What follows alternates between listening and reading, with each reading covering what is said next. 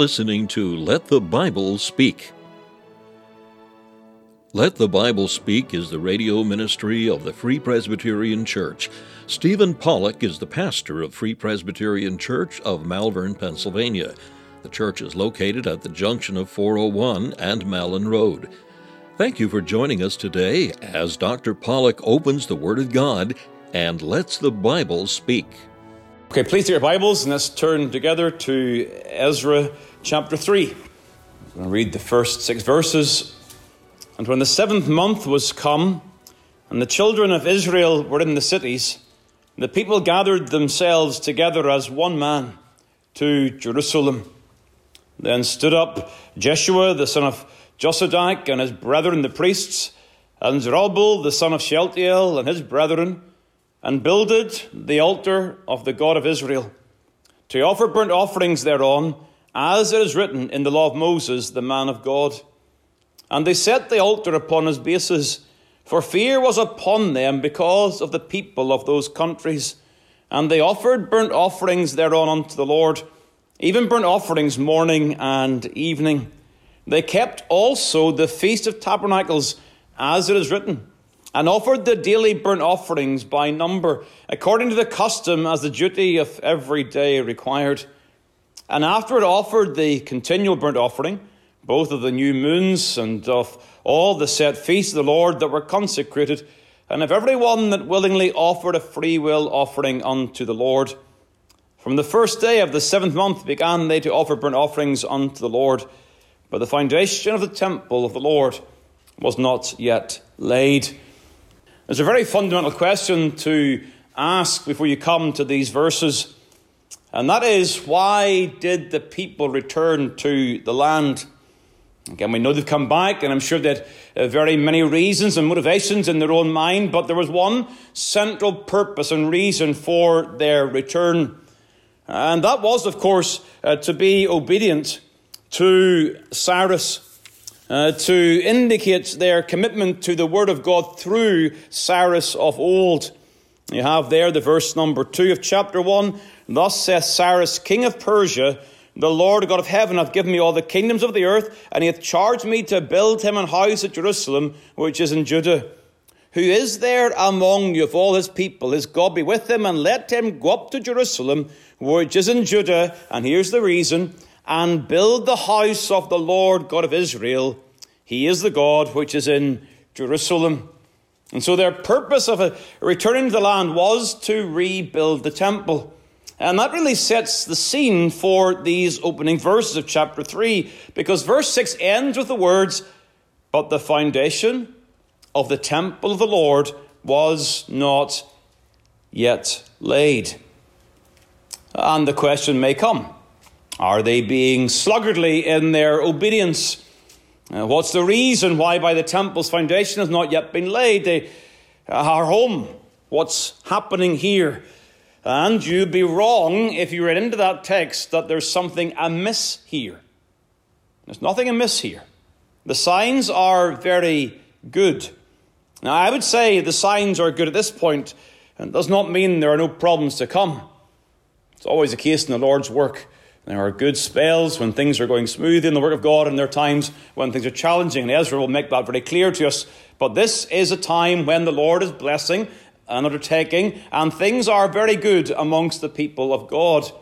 Because what's happening here is the fact that they went to their cities upon their return, and then as one man they gathered themselves together to worship at Jerusalem, verse 1 of our passage. And the purpose of their gathering together was especially to offer sacrifices, especially burnt offerings. And these are things that come when you read the passage. You'll see references there to burnt offerings in verse 2, 3, 4, and 5. There are references there to, in fact, verse 6 also, to the burnt offerings. And so you've got to think to yourself, well, what's the purpose of these sacrifices? Well, when you think of the sacrificial system of the Old Covenant, you're reminded that the sacrifice is a recognition of sin. That's important. These people were in captivity due to their sin, and now they're returning. They are making public recognition of their sin before God, and they are pursuing atonement. They recognize their need for atonement. Now you turn back briefly just to Leviticus chapter 1, and you'll see there again just one example of the reason for the burnt offerings.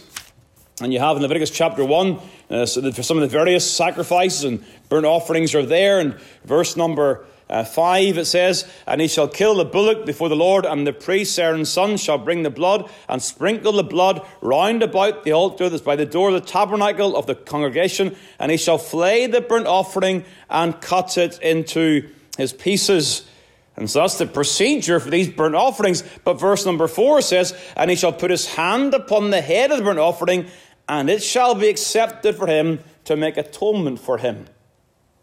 You see, even before the procedures, there is the explanation of the benefit. They're going to have to do it this way. This is what's going to happen. But it is the fact that the burnt offering is given to cover the sins of the one bringing that offering. And so we're seeing here the encouraging signs that the people have recognized their sins and their recognition of their need for atonement. They are, if you like, pursuing obedience. They know it's right to obey the word of God. Verse number 1, they are doing those things that were written by Moses, the man of God. And they're doing so in a wholehearted fashion, as we'll see later on. And so all of this is, I believe, showing us that these people, as they return, have a burden to be in a right relationship with the Lord. That's the ultimate burden at this point. They're going to get to work in the temple very soon. But first things first. Get first things first. Get into a right relationship with the Lord. And that really leads to the first of the lessons I'm going to bring to you tonight. I'm really going to look at this passage under 3 sort of real biblical spiritual lessons. And the first lesson is about spiritual priority. Because when you see the actions here, before they begin to lay the foundation, they're demonstrating for us spiritual priority. And that spiritual priority is being in a right relationship with the Lord. The sacrificial system is showing us again that there must be the shedding of blood for there to be reconciliation with the Lord. And so the sacrifice is needed for that right relationship. And the actions here emphasize the simple truth. Being in a right relationship with God must be a first priority. One commentator puts it this way: to an outsider looking on this would probably have appeared topsy-turvy. In architectural terms, it would be like landscaping your garden before building the main house. However, in spiritual terms, it makes complete sense. The people of God understood that they had been exiled precisely because they had not loved the Lord their God with all their heart, mind, and strength. As they returned to rebuild, it seems that they fully comprehended that this vertical relationship with their Redeemer took priority over everything else, even the building of a temple to his name, end quote. They understood that first things must come first. Being in that right relationship with the Lord was a first priority. So the question is obvious. Is your relationship with the Lord first in your priority list? Does everything else come underneath that overarching first priority? Now, that does not mean that in a given moment of a given day that you are not prioritizing perhaps your work circumstance. You know, the Lord understands that. It's not the case that you should be, a monk in a monastery somewhere, continuing involved in religious devotions. When you're at work, it's very important that you concentrate on the work at hand. That's vitally important. The Lord understands that and indeed commands it. What we're saying here is about where does your work place in your priorities? Is it underneath your relationship with the Lord? And indeed, is your work practices done in such a way as to show the priority of God in your life? And that you're a servant of the Lord, and he is first and foremost in your life. And so, is it the case that your walk with God comes first? Now, we understand this whole sacrificial system points us to Christ. It is through Christ's blood and his righteousness that we are made right with God. And so this is going back to the old covenant, and we know the types and the shadows point us to the finished sacrifice of Christ. And so when you think about a right relationship with the Lord, are you reconciled to God through Christ? It's not about being religious. It's about being religious in the right way. It's about having a relationship with God, putting God first, but doing so upon the foundation that you're reconciled through the blood of the final sacrifice. And Christ's merits have secured your reconciliation with God, and therefore you're right with God. You see, there are people out there, and they would say they prioritize a spiritual life. They prioritize our relationship with God, but the foundation's wrong. Your priority must be a fellowship with God, but it must begin by being right with God through faith in Christ Jesus. And then as a believer, we have to pursue and maintain that proper fellowship with the Lord, so that there is the proper legal status, reconciliation to God through Christ, and then there's the ongoing maintenance of that proper fellowship in terms of our sanctification. I think of the words of 1 John chapter 1. If we say that we have fellowship with him and walk in darkness, we lie and do not the truth. But if we walk in the light as he is in the light, we have fellowship one with another, and the blood of Jesus Christ, his Son, cleanses us from all sin. And so there is that secondary, if you like, experience of the child of God. They're reconciled to God, justified by faith alone. And then that life of sanctification continues, and the maintenance of that fellowship with the Lord. And so this is not abstract. Are you zealous to please the Lord? Are you careful not to grieve the Spirit of God by your words and by your actions and by your thoughts? Are you determined to keep Christ first in your life, to seek first the kingdom? That's the lesson here. Prioritize the things of God above everything else. And if a choice must be made, if it is God or man or God or self, it must always be God first. That proper right relationship with the Lord. The second thing then to note is a lesson about spiritual authority. So we've seen spiritual priority here in terms of putting our relationship with God first. But you also see here the presence of these leaders. They're mentioned in verse number 2. Then stood up Jeshua, the son of Josadak, and his brethren the priests, and Zerubbabel, the son of Shealtiel. Now it seems to be the case that Zerubbabel at this time, again, we know he's in the royal line from Matthew chapter 1, but he is serving in a similar way to Nehemiah does later on as the governor of the returning people. And so he, if you like, he's the political leader. And Jeshua is the spiritual leader as the priest. And so these two men are uniting in a common desire to bring the people of God in the proper direction. It's interesting, later on when you go through the rest of Ezra, you'll see that Zerubbabel comes to the fore because so much of the rest of the book is so practical and governmental. But at this point, Jeshua comes to the fore, but alongside Zerubbabel, they lead the people in a right pathway. Leaders are leading properly here. That's a good thing. God has instituted in his will for his people the place of godly leadership. And we saw it last time. It's part of God's way of maintaining order in his church. But Israel's history is littered with bad leadership, leading people into iniquity and idolatry. Especially in the area of false worship, there's a litany of stories of bad leadership.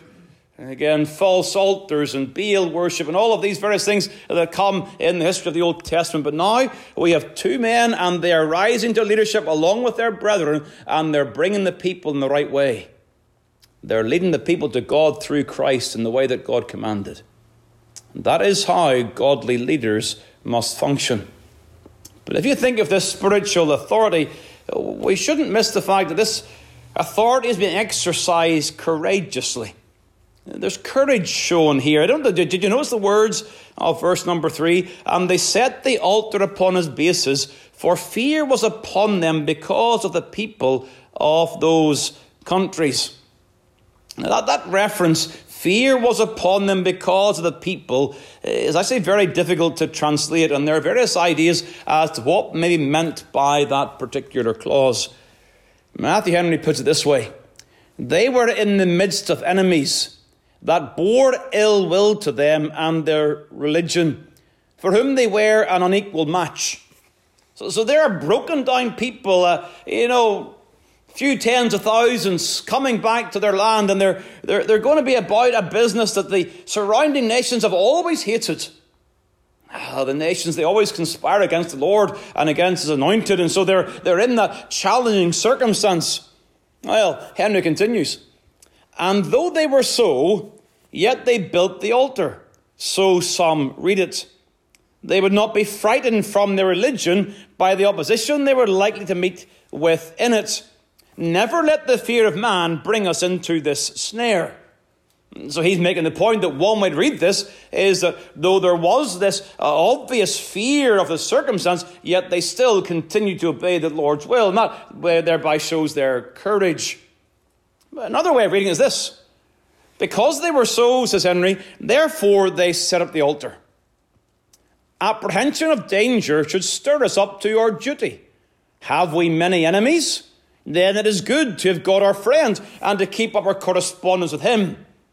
And so you see how the different ways, and there are those who are saying, well, they built the altar despite the fact there was the people around them, if you like, in opposition to them. They said, we're going, well, no matter what, we're going to do it anyway. And others are saying, no.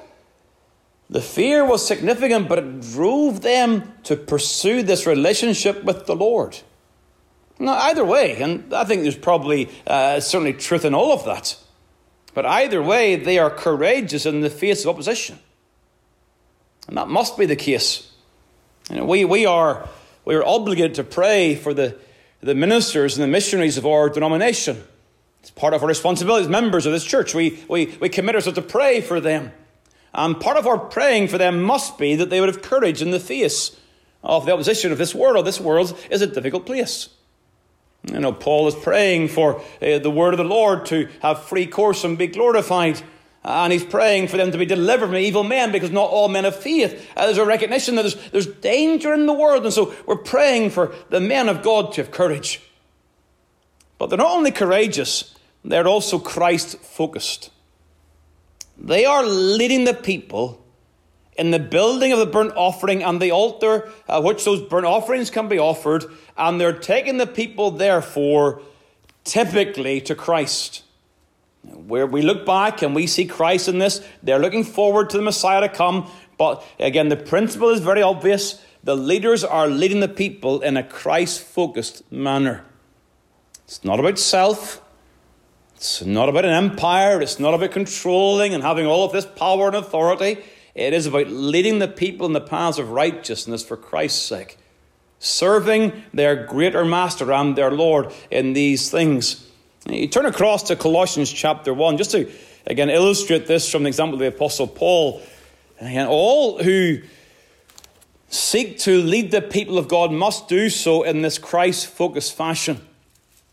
He must have the preeminence in the life of the individual minister and missionary, and thereby also in the pursuit of their leadership of the work of God. So Colossians chapter 1 verse 24, who now rejoice in my sufferings for you, and fill up that which is behind of the afflictions of Christ in my flesh for his body's sake, which is the church. He's referring to the church here. And then he says, verse 25, whereof I am made a minister. Now he's making the point that he's a servant of the church. He's been called and appointed by God to give his life for the benefit of the people of God. And how does he do that? Well, verse 27. To whom God would make known what is the riches of the glory of this mystery among the Gentiles, which is Christ in you, the hope of glory, whom we preach. Warning every man and teaching every man in all wisdom, that we may present every man perfect in Christ Jesus. Whereunto I also labour, striving according to his working, which worketh in me mightily. There's a Christ-centered, focused ministry. What's the purpose? The benefit of Christ's people. How does the apostle benefit Christ's people? By preaching Christ. What's the reason for that? To present them to Christ. Christ called him. He ministers for Christ's people. He does so by preaching Christ, that he might present them to Christ. That's a Christ-centered ministry. And it's very, very easy for people to get knocked off track, to get distracted by other things in the work of God. And the benefit of God's people is a continual pursuit of a Christ-centered focus. And so these are things to pray over, to seek the face of God for his help and his grace in these things. Well, we've seen spiritual priority and spiritual authority. Thirdly and finally, note a lesson regarding spiritual unity in God's people. Because again, it's right at the very surface, verse number 1. The people gathered themselves together as one man to Jerusalem. This is after they've gone to their cities, and they're uniting together around this Christ-centered focus. They've gone to their cities, and now they've come back to Jerusalem to engage at the proper time in these various ordinances and feasts. They've come together to worship. Again, there's interesting details regarding the timing here. It refers to the 7th month. Now, the 7th month was the time of the Day of Atonement and the Feast of Tabernacles referred to in this passage. And again, there's various ideas. Well, how long were the people back before they engaged in worshipping the Lord in this manner? Well, from chapter 7 and Ezra's return, we know it takes 4 months to get from Babylon to Jerusalem. That's Ezra chapter 7. And so the general thought is they likely would have left sometime in the spring as the weather's improving. And they're heading in the springtime, and they're going 4 months' journey. And so perhaps getting there sometime towards the end of what we might refer to as our summer. And so the 7th month here is very likely rapid obedience to the will of God. Likely, again, I understand there's some degree of speculation in that assertion, but that's the general thought of those who are commentating on this particular matter. Henry at the fore of those commentators. And so what you're seeing here is that they come to Jerusalem, they give off their offerings, and then they go to their cities. And what are they finding in their cities? They're finding ruin and destruction through the impact of war. And yet they leave all of that ruin and come to Jerusalem to worship the Lord. That's a tremendous sign of their obedience. And I'm not speculating there either, because later on in Haggai, they lose that focus. They're building their houses, they're repairing their dwellings, and they've forgotten about the priority of the temple. And Haggai's got to come and shake them up. But at this point, it seems to be the case that they understand the significance here. And they leave their houses, if you like, in rubble, and they come back and they put God's worship first, and they do so as one man. How does that happen? Only by God's grace. It is by God's grace, because chapter 1, verse 5 refers again that these people are those who God is working in their hearts and stirring up their hearts unto obedience. And so God, as he works in their heart, he brings about this unity of sacrificial, sincere service, progressing the work of God at this time. It's a tremendous, if you like, example of what God's work can do. It can bring people together with one mind and one accord to give themselves to the worship of God as their first priority. You see, this unity is seen in collective, comprehensive obedience. It's spiritual worship. It's from God. But true spiritual unity is always in obedience to God's word. And again, the ecumenical nonsense and all of these things around us, they're suggesting we should be unified, but it's not a unity in obedience. But when God works in men's heart, that unity is always in obedience to the word of God. Look at verse number 2. What are they doing? They're offering burnt offerings, as it is written in the law of Moses, the man of God. Verse number 4. They're doing these things as it is written, according to the custom. They're obeying the will of God. They're engaging in the Feast of Tabernacles. Again, there's interesting discussion as to why that feast is mentioned. Why not the Day of Atonement that comes first on the 7th month? Why not the Day of Atonement? Well, the general thought is the temple's not built. They don't have the Ark of the Covenant anymore. And it may have been the case they didn't feel they could engage in that form of worship at that time. But the Feast of Tabernacles, what was it all about? It was to remind the people that God redeemed them out of Egypt. You go back to Leviticus and you'll see that they were to stay in booth for 7 days to remind them that God delivered them out of Egypt to the wilderness, and they were to always remember the work of God in the nation. And so what's happening here is very typical. It's very, very significant and fitting that they remember the Feast of Tabernacles at this point as they return back from their captivity through the mighty hand of God. You see, what you're seeing here is again, very, very precious. God works in his people. And as he works in his people, he unites them in obedience. And when he unites them in obedience, he brings them to a point where they are God-centered and Christ-centered in their lives. We must call upon God for that. We want to get to the end point. If you like, a vibrant, thriving church with new people being converted who are God-centered and Christ-focused. We want that urgently in the work of God in all of our churches. But how does it come about? Well, it comes about in the context of obedience. But it also comes because God works in their hearts. It's the work of God in the heart that leads to obedience and then leads to this glorious Christ-centered, God-centered worship season. May God be pleased to stir our hearts with a holy burden for such things. That we are not building a temple of rubble and stones and concrete. We are building the house of God and the church of Christ that is purchased with his blood.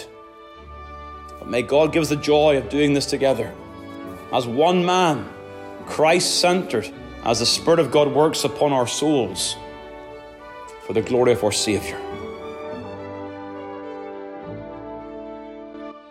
Thank you for taking the time to listen to this episode of Let the Bible Speak from Malvern Free Presbyterian Church. If you'd like more information about the gospel or the church, please call 610-993-3170 or email malvernfpc@yahoo.com. We extend an invitation to all to join us as we worship the Lord each week. You will be made very welcome. The church is situated at 80 Malin Road, Malvern, Pennsylvania, at the junction of 401 and Malin Road. We meet for worship on the Lord's Day at 11 a.m. and 6 p.m. A Bible study and prayer meeting is also held on Wednesday evening at 7 p.m. We preach Christ crucified.